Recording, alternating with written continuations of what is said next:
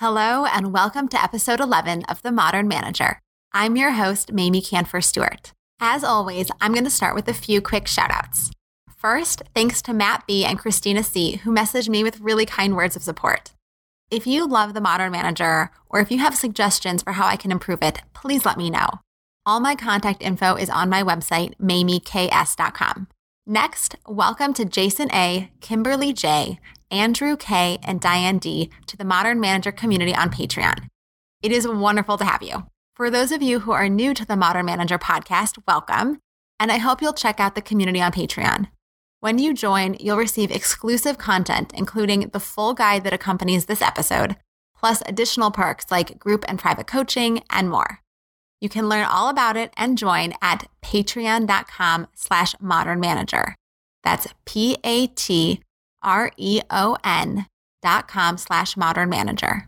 Whenever I offer a guide, I always offer a free mini guide. So there's one for this episode available at mamieks.com/podcast-011. And if you subscribe to my newsletter, it's already in your inbox. Okay, now for the good stuff. This week, we are talking about enjoyment. Now, this might seem like a strange or silly concept to think about enjoying your job. But there's a famous saying that goes something like, if you love what you do, you'll never work a day in your life. And when I was looking this up, there are actually numerous versions of this saying, and they're attributed to many different people, but the concept was the same. When you find that intersection of skill and challenge combined with a sense of meaning, some fun, and a bit of autonomy, work becomes fulfilling and enjoyable. Now let's get to it.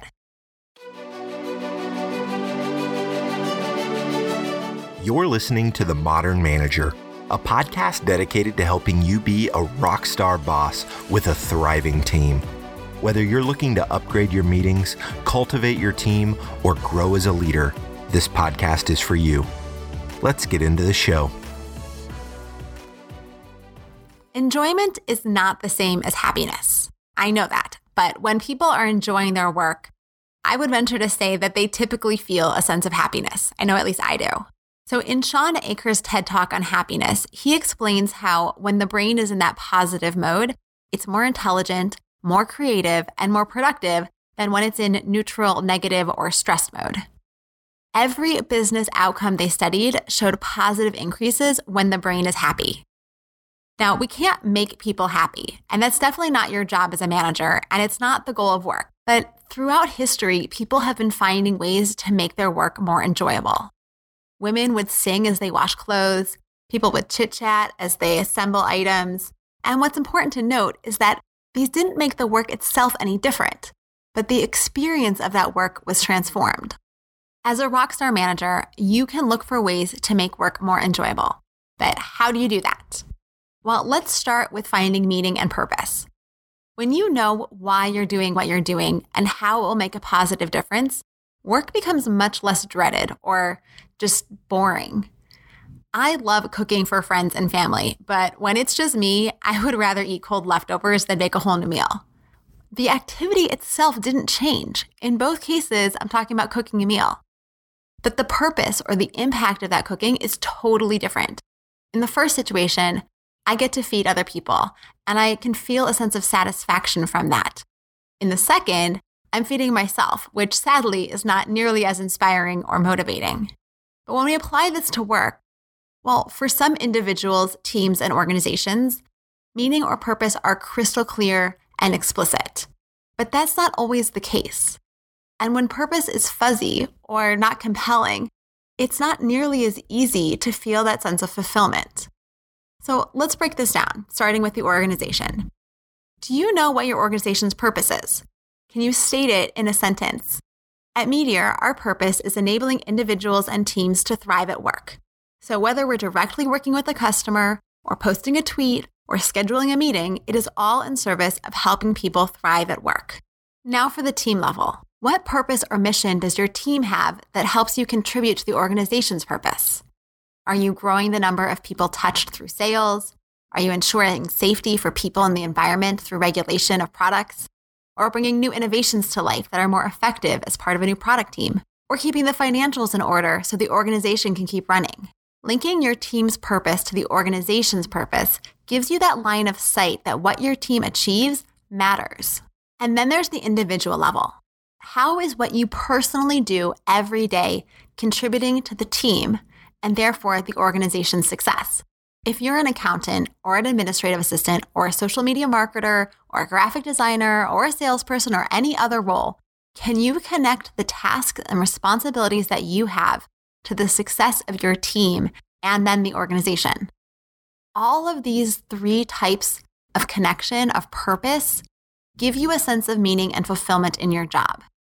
If you don't see how your work matters or makes a difference, it's really hard to feel like you have a purpose and that coming to work is something bigger and more important than just you.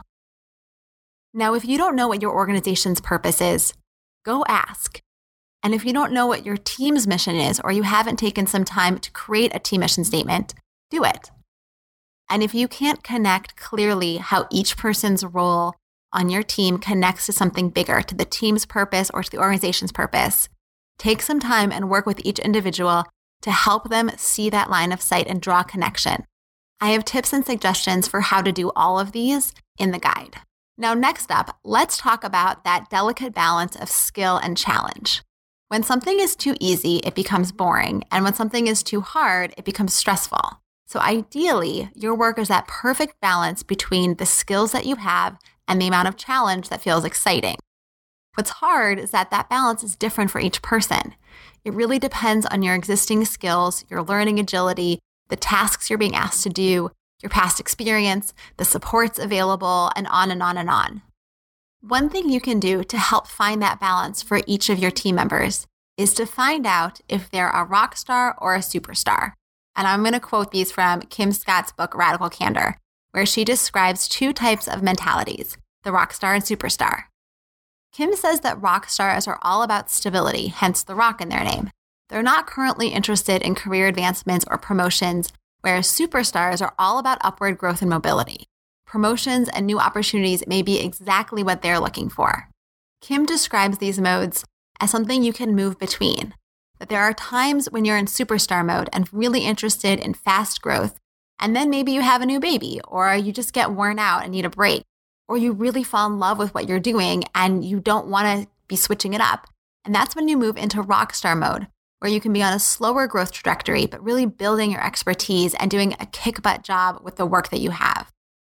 Now, the issue is that if we don't know if a colleague is in rockstar or superstar mentality, then we guess, and we might be guessing wrong. The same circumstances or opportunities or offers are interpreted totally differently by rockstars and superstars. Superstars have a bigger appetite for challenge. They may be looking for new opportunities to show off their skills or try something new or take on more responsibility. Rock stars tend to prefer doing what they do incredibly well and refining their skill. So one person I know was stressing over asking a team member to fill in for her at a client meeting. It was a big ask, and it included this person traveling to the client city and presenting as the lead, which he had never done before. She had total confidence in her colleague that he could do it, but she didn't want to impose it on him. And when she finally worked up the courage to ask if he was interested, he was overjoyed to have a chance to take the lead, and the travel wasn't even an issue. Now, had she known that he was in superstar mode, had she spoken with him in her one-on-ones about what he hoped in his career, she would have saved herself a lot of stress about whether she should ask him. But even more importantly, she could have identified opportunities for him to take the lead much sooner, because those were the kinds of opportunities that were aligning with his growth aspirations. All right, third factor is the element of fun. The Great Place to Work Institute gathered data from the organization's 1 million person research database and revealed that, quote, great companies consistently earn significantly higher marks for fun.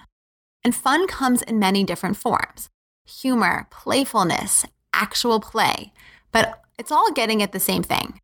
Work can be stressful, and when we're stressed out, we don't do our best work. So creating a lighter atmosphere helps bring out the best of each of us. Here are a few examples of how to bring some fun into your workplace. Number 1, finish the workday early and go out every once in a while. Explore your neighborhood, try ice cream parlors or bars or whatever you have nearby. Just get out of the office and do it during work hours, not at 6 o'clock when everybody's exhausted, but maybe for a lunch or at 4 o'clock, and you end the workday a little bit early and just go have some fun together. Number 2, decorate your workspace. Is there a theme or a topic that your team really enjoys? Are you guys all into Game of Thrones or The Simpsons? I don't know. Or for the holidays maybe. But if you're going to decorate for the holidays, be sure to be sensitive to various religious practices, because you want to make sure you're still creating an environment that feels inclusive. And holidays, some people have emotions around them. But it can be really fun to bring in some holiday decoration or just any kinds of decoration to make the place feel warm. Now, if your team is virtual, you can still do a form of decorating or sharing photos on your theme inside the chat app that you use, or however you collaborate virtually. I know one team that is geographically dispersed that has this ongoing joke about water features like fountains, waterfalls, and other water elements in buildings. Anytime someone sees one, they snap a picture and then they message it to the whole group. It's an inside joke for the team that is just for fun. It has no other real purpose. Number 3, share silly things that are conversation starters.